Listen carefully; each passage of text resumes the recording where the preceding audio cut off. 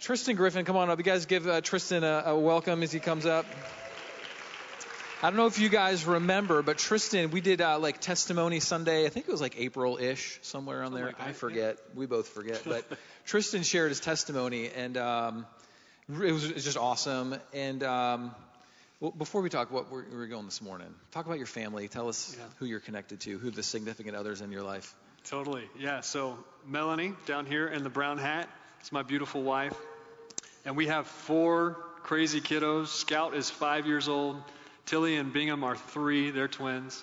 And then we have a 17-month-old Dossie as well. Okay. And where are you from originally? Pray for us. I'm from Texas originally.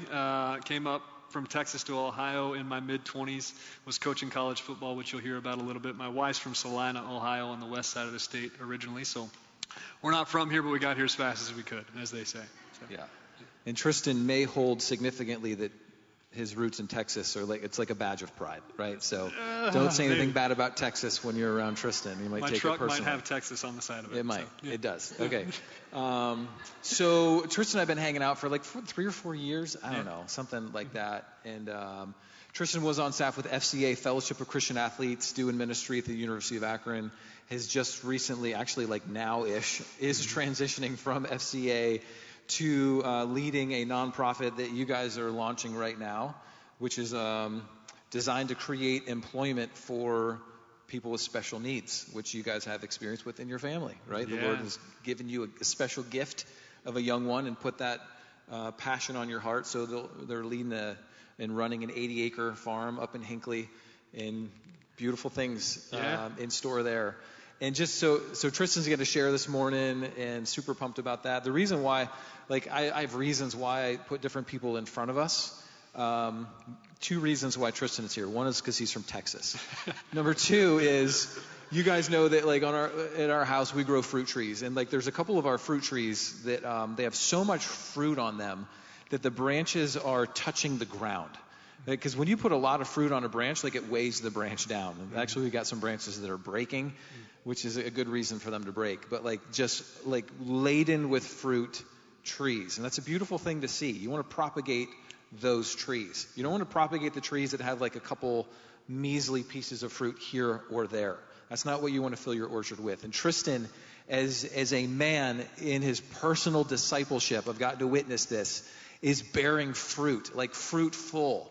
And it's been so fun to see that, like, on your personal journey with Jesus. And so, like that, we want to propagate that here. We want to be a fruitful bunch individually and corporately, communally. And so, Tristan, you're here to help make us fruitful this morning. So there's no pressure. But if we're not, we're going to blame you. Yeah, sounds good. Okay, so Tristan is off and running. Thanks for being here. Thanks for sharing with us. Appreciate you, man. I think you just called me a tree. So my wife and I have been coming to church here for the past 5 years, and Brian just asked me to come up here and speak. So I figure I've got one shot every 5 years to be in front of you guys and share a message. And I'm not as good looking as Brian. I'm not as charismatic as Kemp, and I'm not as smart as Jasmine. So I was like, man, I got to really come up with something good here. And as I was thinking that through, in all seriousness, I had to kind of think through over the last 8.5 years that I've been following the Lord, all the lessons that I've learned, what is one thing that I want to try and download to this group? So it's really near and dear to my heart, what I'm going to share here. I find it very important in my own life. And the topic is faith. And it falls right in line with Brian's theme for the year, but faith or trust. I'll use the 2 terms interchangeably. I really feel as if God is asking us to trust Him. We see Christ say, "Oh, you of little faith," multiple times. We see Him say, "I haven't found so much faith in all of Jerusalem," right? And so there's some level of Christ wanting us to place our faith in Him, God wanting us to place our trust in Him. And I'll go so far as to say that God is not as much calling us to place our faith in His Word or something He's done in the past as He's calling us to place our faith in Him right here, right now, every single day. And for me, 4 years ago, about halfway into this following Christ journey, I found myself in a situation to where I was going to church every Sunday, consuming my Bible with great vigor, praying all the time in a small group, but found myself in a situation where I was like, God, there's got to be more to this thing. There's got to be more. I feel like I'm still chained down and shackled by so many things. I'm not truly experiencing maybe the abundant life, the freedom that you have for me. And so this faith piece for me took that fire that I would have said was a quality fire at the time, right, and turned it into a raging wildfire. To where every single day, especially as of late, my goodness, I have to just be like, God, I'm so thankful for what you're doing. You're incredible. And so I want to share that with you guys this morning. I'm going to turn into the rich young ruler story real quick before I get into some of this. If you want to turn with me, it's in Mark 10, 17 through 22.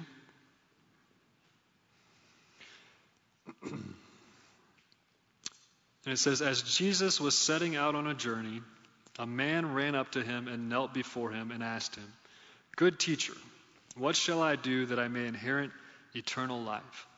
And if you'll grant me some leeway here, I'll plug in abundant right there where eternal is as well. Good teacher, what shall I do that I may inherit abundant life? I really think the rich young ruler in this situation is in the exact same situation I was in 4 years ago. He's running to Jesus and saying, God, what do I need to do to take this thing to the next level? And Jesus says to him, verse 18, we're just going to skim over it a little bit, but Jesus said to him, why do you call me good? No one is good except God alone. And verse 19, we'll pick back up there. You know the commandments. Do not murder. Do not commit adultery. Do not steal. Do not give false testimony. Do not defraud. Honor your father and mother. And the rich young ruler said to Jesus, Teacher, I have kept all these things from my youth. So taking it back to modern day, so to speak, right? Here I am 4 years ago. God, I'm doing my best to keep the commandments. I'm showing up to church every weekend. I'm digging into my Bible. I'm praying fervently. I'm in a small group. But I really just feel like there's got to be more to this whole thing. And it says, looking at him, Jesus showed love to him and said to him, one thing you lack. Go and sell all you possess and give to the poor, and you will have treasure in heaven, and come, follow me. So Jesus looks at the rich young ruler, aims straight for the heart, man, straight for the heart, right? Christ knew exactly what the rich young ruler would need to take that next step. And he shot right at it. And we know that the rich young ruler says, I can't do it, right? Walks away dismayed. I can't do it. We'll leave the rich young ruler story there, but my point is that I think I'm not the only one who finds himself in that situation in following Christ. And I think there are people in this room who would find themselves in a very similar situation to me and the rich young ruler. And this message is for you today. I want to tell you there is more. And it's got a lot to do with placing your faith in God repeatedly, over and over and over, as he places things in your life. So we'll get to that here. I want to just plant an image in our head before I get into some personal testimony of how faith has played out in my life. So we'll if you guys will imagine with me for a second, okay? We're all sitting at a table, right? Metaphorically. All sitting at a table. Imagine a kitchen table. And on that table is something from God for us to do. And you can imagine that table as your heart or your, the deep part of you where you feel the Holy Spirit nudges and tugs and speaks to you, right where that still small voice kind of comes into your life. On that table is something from God for us to do. And rather than do that thing, oftentimes what we do is we get up and we sweep the floor, or we walk over to the kitchen counter, we wipe down the kitchen counter, or we walk over to the television and we turn it on, right? We do everything we can. I say we, meaning me included, to avoid what's on the table, right? But I'm here to tell you that doing what's on the table repeatedly, over and over and over, will take that fire within your heart and turn it into that raging wildfire. I'm just going to share with you guys some stories from my own life with respect to this journey. And I'm going to frame it from a professional lens. You don't necessarily have to frame it that way, but I think that's what makes the most sense for us here today. So rewind with me back to 2015. I met the Lord. I was coaching college football at Tiffin University. Met my beautiful wife there. She was coaching softball. And got to the point about a year into coaching where I felt like God was really just calling me to wear my faith on my sleeve a little bit more, to continue to run in the realm of faith. I had at that point developed such a deep passion for athletes who were struggling spiritually, coaches who were struggling spiritually, and so we really just felt called to work for Fellowship of Christian Athletes. And so as we're praying about this, considering it, I know that I've got very little Bible knowledge at the time. I had been following the Lord for a year, and I was consuming the Bible like crazy, but for me it was just love God, love neighbor at that point. I also knew that I had very little experience leading an organization. I also knew that I had zero experience fundraising, and I was about to fundraise for my livelihood. I also knew that my wife and I were not from Akron, right? We were planning on moving to Akron to get this whole thing rolling. I'm from you said it many times, Texas.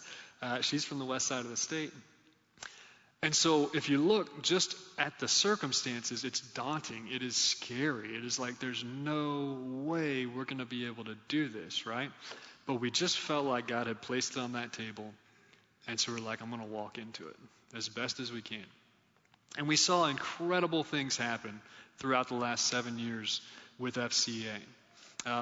Just starting out in the finances space, right? We saw finances show up, you guys, with impeccable timing and in amounts that were down to the dollar of what we needed multiple times within our FCA journey. I'm not saying it's always going to be like that for everybody all the time, but man, we saw it a couple times and it was incredible. And it was like, God, you are, wow.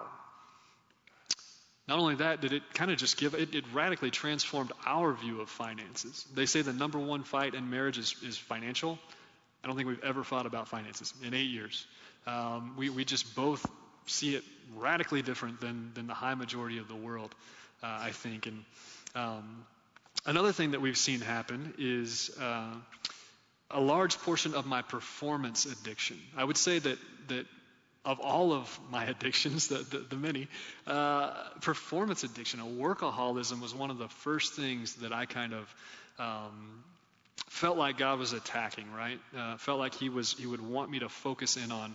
I felt like within FCA, he would truly have me prioritize my life, God, family, work, and not compromise on that. So many times in my life before that, I had compromised on that. And so God would, with these little leaps, right, with these little things on the table, what I considered little, but they felt huge at the time, I would feel like lead me into going on a walk with my wife at 1:30 in the afternoon, right, when I should be working, or taking my daughter to school at 8:30, even though I know, man, people work 8 to 5. That's what you do, right? Everything in my body is screaming, you can't do that. It's all going to fall apart. You'll never be able to make this happen, right? Yet just taking those little leaps, doing those little things that were on the table, I saw tremendous fruit within my family as a result of taking these leaps. I saw tremendous freedom within me regarding how I approached work and what that looked like in my life. Another thing we saw was a large portion of my people-pleasing worries start to dissipate as well. Jumped into this thing, like I said, very little experience leading an organization. God placed a vision on my heart, and I had to go out and pursue that vision. And in doing that, had to meet with hundreds of people per year that were strangers initially, had to cast a vision that was near and dear to my heart, had to have all of their input and opinion come in and start trying to shift that vision or change that vision or whatever it might be. And you finally get to the point to where you say, you know what, all I can do is just do this as honestly as I can based on the call that God has placed on my heart. And I've got to let the opinions of other people fall by the wayside. and the freedom that that has provided. Not worrying about the evaluation of people, right? Getting up on this stage and saying what I feel like God's laid on my heart and letting you guys deal with it, right? Like that's tremendous freedom involved in that. Another piece of the puzzle for us has been an increase for me in vulnerability and authenticity. I jumped into ministry, and like I said, love God, love neighbor was the thing that I knew at the time. And I found out pretty quickly I'm pretty bad at loving neighbor. A lot of the initial thoughts I had in my mind or the models that were given to me weren't great at connecting with people, right? And so I had to figure out, what do people connect with, right? And I learned that people don't connect with polished. They don't connect with perfection. They don't connect with having it all together. They connect with vulnerability, with weakness, with people who have rough edges, right? People who might stutter or say or forget a word every once in a while, and so started to learn that, and man, did that just explode my ability to love people and their ability to love me, because now I'm opening my heart to them. And it was just this incredible process of, learning to connect deeply with the people around me. And another piece of the puzzle, and this, I'm getting into two personal things here. This one is, I learned to identify my emotions. I would have said that I didn't even know I had emotions through the age of 26, 27, right? And we got pregnant with our first child in my late 20s, and we were reading a book with another couple, a parenting book, and at the end of each chapter of this book, we would discuss. And it would ultimately ask you questions about your childhood and the way that you intended to parent. And as we're going around the room, I'm listening to everybody else share, and I'm realizing, wow, that is not my story. I don't know if you guys have ever seen the SNL skit where they've all been abducted by aliens. And there are two people, the government's interviewing them about their experience. There are two people who say, man, it was just the most incredible, like I felt like I was floating on a cloud. And then the other lady's like, what? No, that was not my experience, right? That was me in this group. It was, I'm listening to everybody else share about their childhood, and I'm like, whoa, that was not my experience. I had a rough childhood, you guys. And ultimately, as we're digging into this, I just felt a spark of anger kind of kick off in my heart and really start to dictate a lot of my actions and interactions with people. And I would say what I did at that point is I started swinging my sword, right? I started trying to make the world right.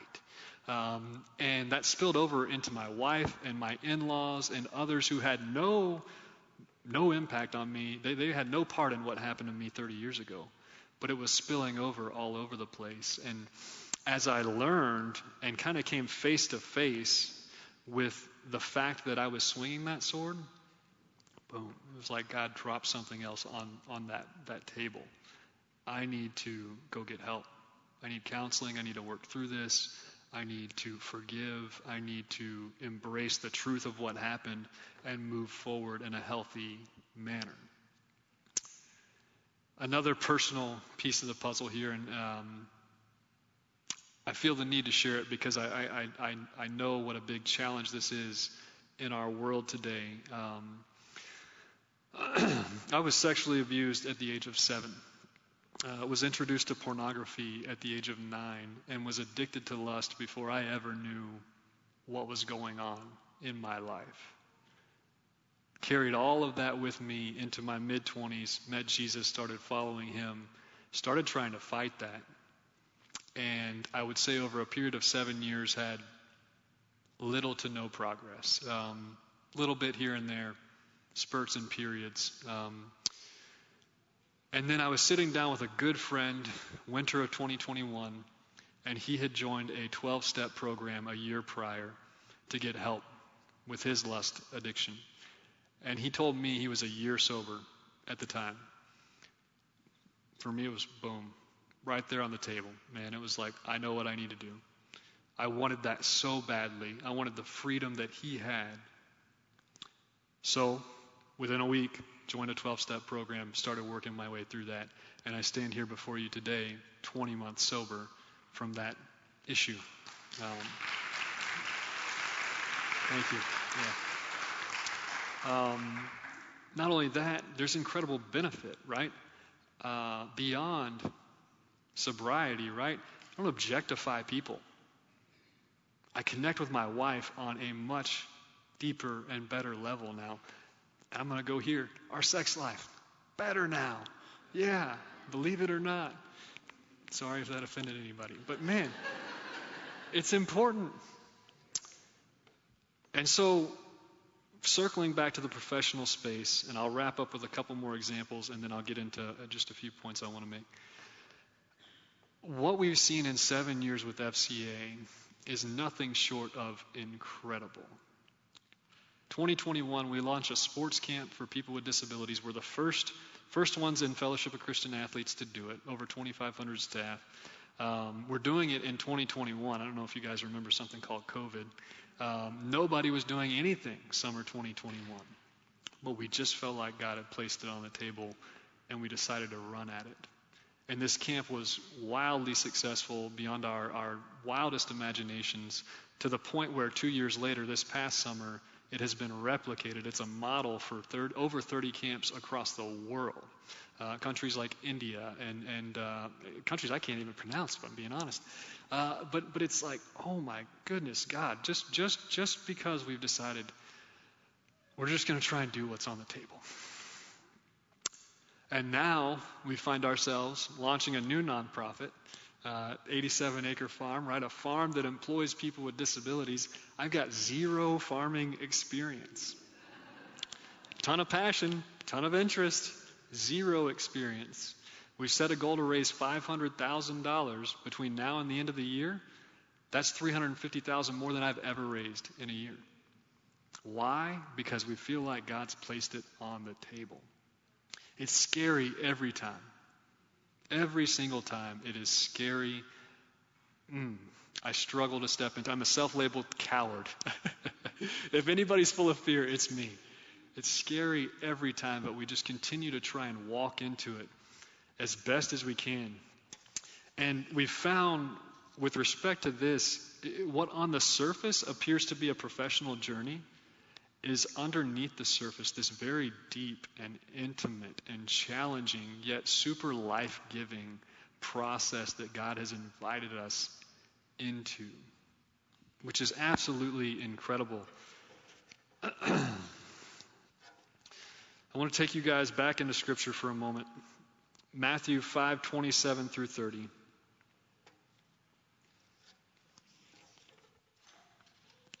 And this is Jesus talking. He says, "You have heard that it was said, 'You shall not commit adultery.' But I tell you that anyone who looks at a woman lustfully has already committed adultery with her in his heart. If your right eye causes you to stumble, gouge it out and throw it away. It is better for you to lose one part of your body than for your whole body to be thrown into hell. And if your right hand causes you to stumble, cut it off and throw it away. It is better for you to lose one part of your body than for your whole body to go into hell." Now, this is a very extreme chunk of Scripture here, and Christ might be a bit hyperbolic in his explanation here, but there's one thing I do know that is very, very deep truth within that. It is that radical faith requires radical action. Radical transformation, radical sanctification, whatever word you want to put on that, requires radical action. As I look back on our journey and the leaps that we've taken, every single one of them was big, ugly, and scary.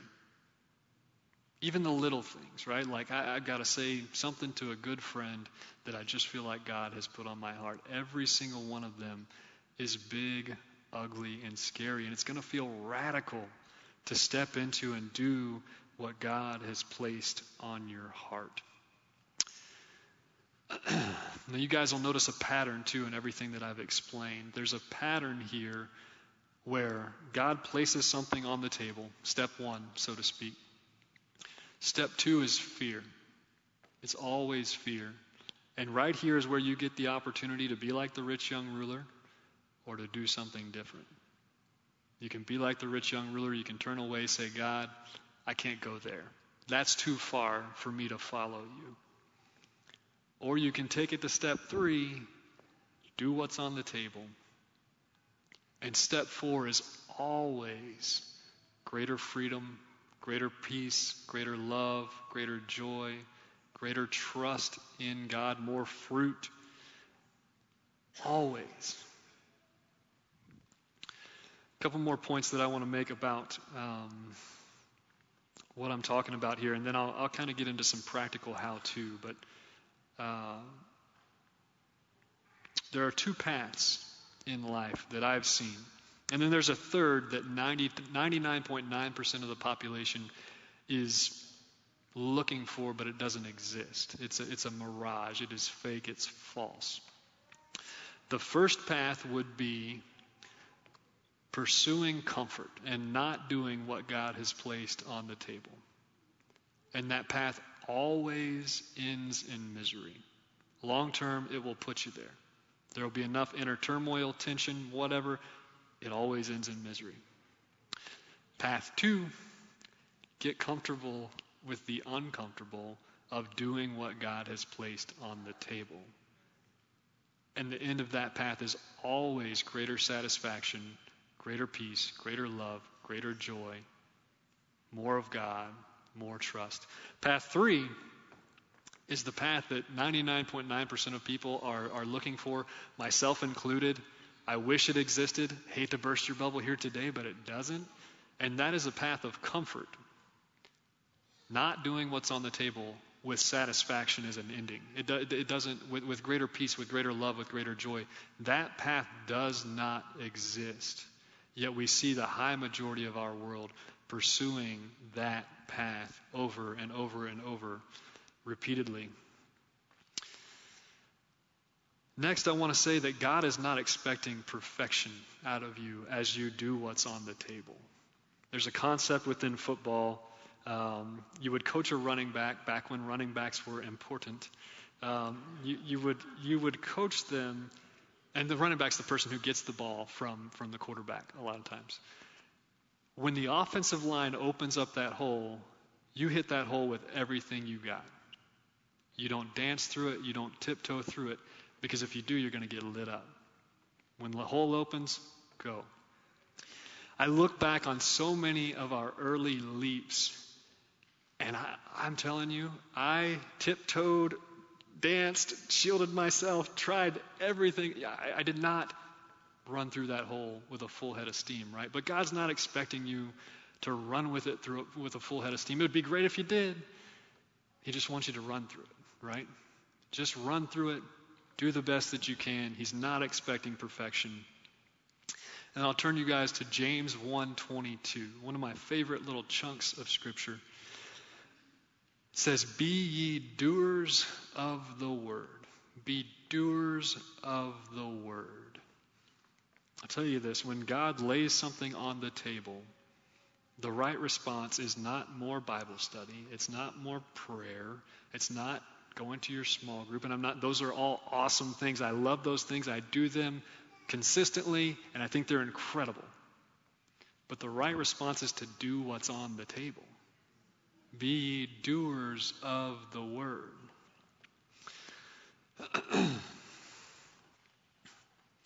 All right. So now, I've told you guys to be doers of the word, be doers of what's on the table. If I'm in your shoes, I'm thinking, that's all great, Mr. Tristan, but how do I figure out what's on the table, right? I'm willing to do, but what's on the table? How do I figure that out? I'm going to give you guys just some practical advice from my life that has worked for me in this space. And I think the first two things to pay attention to are, number one, pace, and number two, distractions. Our world is at a massive, rapid pace right now. And I find that if I'm trying to figure out what's on the table and I'm running from here to there and everywhere trying to put out fires, I'll never slow down enough to know what's on the table. Another piece of that puzzle is distractions.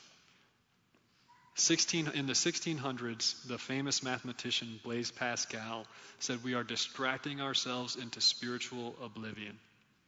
In the 1600s.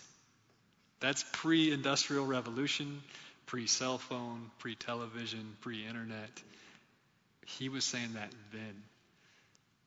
Slow down, remove the distractions. Remove those things you use to numb yourself from the world, from reality, whatever it means. And I think that you're in a good spot then to start discerning what's on the table. And here's the 5-step process that I use to discern what's on the table. Step 1 would be an internal evaluation. What do you feel like God's laying on your heart? And you can even take that and evaluate it against your passions and your skill set and your background and your culture and all of those things to kind of figure out, is this perhaps something that God, is it sort of made for who God made me to be? Step 2 would be know God's character, right? You can find that in your Bible. Know God's character and evaluate that thing against God's character. If you feel like God is telling you to go slap your grandma, it's like, oh, wait a second, right? Like that's not within his character. So we can go ahead and throw that one out. You don't even need to go to step 3, right? Know God's character, evaluate this through that lens. Step 3 would be an external evaluation, right? So just starting to figure out, are the circumstances within your life sort of aligning to kind of push you in this direction? Going back to our jump in with FCA, I had spent 1.5 years as a college football coach. I had seen in great detail the impact or negative impact that a coach can have on the life of a human being. I saw also the rapid transformation that was happening within my life and the way that changed the way that I interacted with athletes. And so I had all these kind of clues, like, man, God might be pushing us in there, right? He might have his hand on my back kind of pushing me in this direction, right? And then step 4 for me would be find 3 to 5 people who are walking in the Spirit, who love you deeply, who will shoot you straight with the truth, and run it by them. Talk with them about it. Hey, Brian, man, I got this crazy idea. What do you think? And chat with them. And they don't even have to tell you it's a good idea or a bad idea. They don't have to tell you this is the exact path that I think you should go down. But as you have those conversations with them, I think what's on your heart and in your mind will start to become clearer and clearer with respect to what that next right step looks like. And then lastly, step 5, because at this point you're pretty clear on, all right, God, I think this is what you're leading me into. You may not like it, you might be scared of it, but all right, God, here I am. Step 5 is just prayer. God, if this is not of you, take it away, blow it up. Because that's the direction in which I'm planning on heading. And he's a good and loving Father, and I think he's more than capable and willing to take away if he doesn't think it's the right path for you. So I'll wrap up with this. Fear will keep you from faith. It can keep you from faith, but I got some good news. God is love, and perfect love drives out fear. Both of those things are in your Bible. Perfect love drives out fear. As you continue to do what's on the table, you will find that perfect love is driving out more and more fear. And in its place, you're going to find the fruit of the Spirit. You're going to find peace. You're going to find love. You're going to find joy. You're going to find freedom. You're going to find deeper trust in God, deeper faith in God as you continue to walk down that path. You want more from your relationship with God. You want that fire to turn into a raging wildfire. Start doing what's on the table repeatedly, over and over. Band, you guys can come back up. I'm going to wrap up with this and then I'll pray for us. I don't know if you guys have looked around our world lately, but it's a train wreck. It is in such a bad, deep, spiritually dark state. Our world desperately needs every single person in this room, no one excluded, every single person in this room to start doing what's on the table repeatedly. And I also know that every single person in this room needs everybody else. We need community. We need help doing that. Because like I said, it's going to be scary every single time.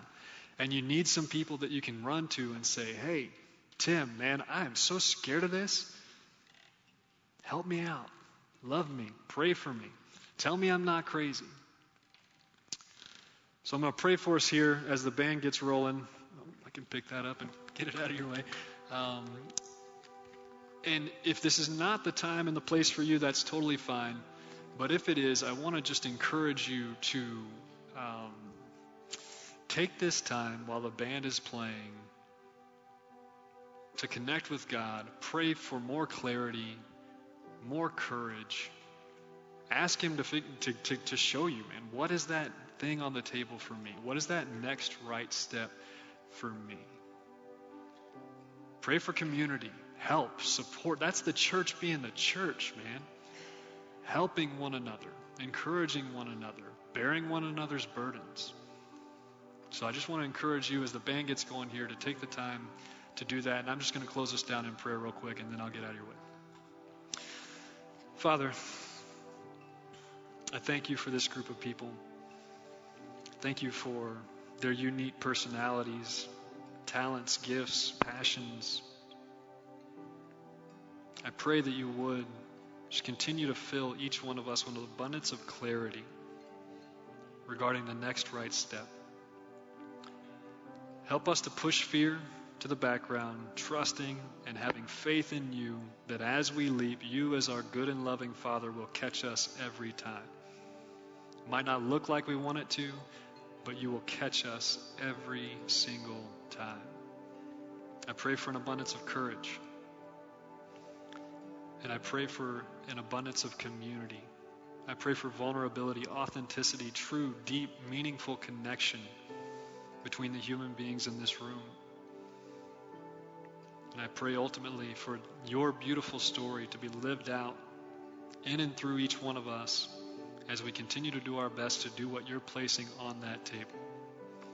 It's in Jesus' name we pray. Amen.